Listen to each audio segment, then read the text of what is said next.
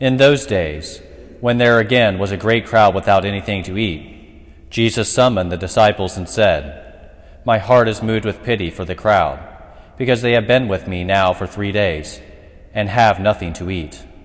If I send them away hungry to their homes, they will collapse on the way.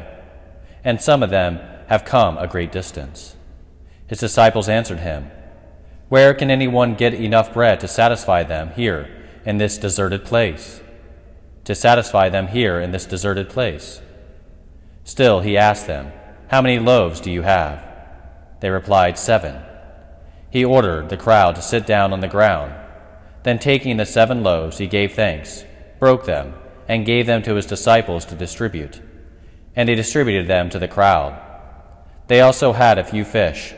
He said the blessing over them, and ordered them distributed also.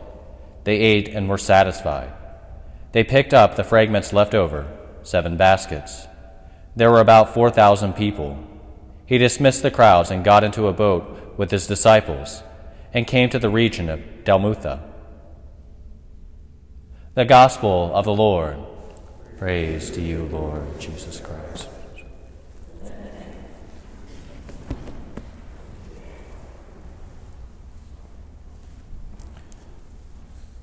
On Saturday, a day which we dedicate to our Blessed Mother, for some reason, a story came to mind from who other but then St. Josemaria Escrivá.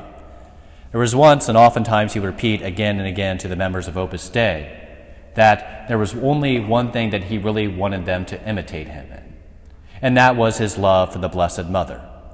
And whenever he said this one time, somebody in the crowd said out loud to him, "I want to love the Blessed Mother more than you, Father Josemaria."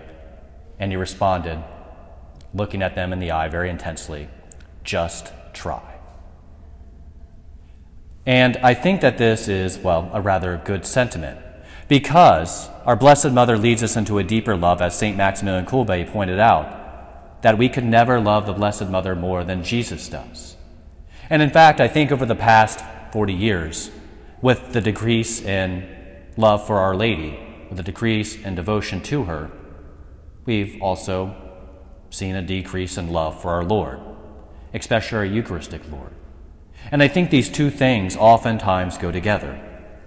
We must love one in order to love the other better. And in going hand in hand in this way, it makes the relationship ever more personal. I know that my closest friends, I also know their mothers quite well and have a deep love for them. And it's going to be even more so in the realm of relationship with our Lord.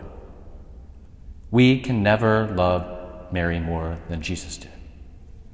And in some ways, we should also seek to love Mary ever more deeply, because I think we're afraid of such things. I always find it interesting that we are kind of scared of loving someone more, in particular loving the Lord more. Father, why does someone receive Holy Communion in this way? Father, why do you celebrate Mass with such somberness, such seriousness? Why do we do this, that, or the other? As though somehow doing something for the Lord is bad, and that it detracts from us, and so we are losing something. But I think this attitude is fundamentally flawed.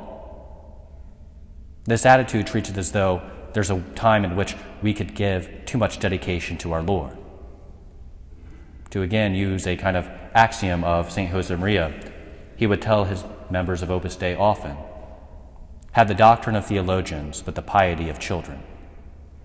Children love quite simply.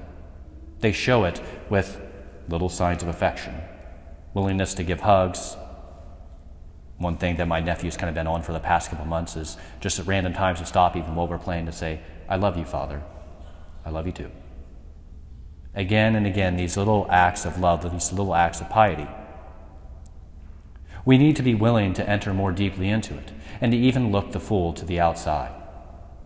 If we are unwilling to do so, our love for our Lord cannot deepen. And if love for our Lord does not deepen, overcoming our sin is impossible. Becoming virtuous is impossible. Becoming saints is impossible. Our love for him must deepen. And that love will deepen too as we deepen our love for Our Lady. She walks hand in hand with us day by day. As we pray our rosary, as I pray my rosary around town, I often imagine that I'm walking hand in hand with my mother, that she guides me. And she guides each one of you too, if we but trust in her. That trust that we have in her is not misplaced. The more we love her, the more we're going to love our Lord. And the more we love our Lord, the more we're going to love Our Lady. This is the simple way, this is the simple truth of the faith. This is the truth of Christianity, the truth of Catholicism. So let us love Our Lady, and by loving her, we will come to a deeper love of her Son, Jesus Christ.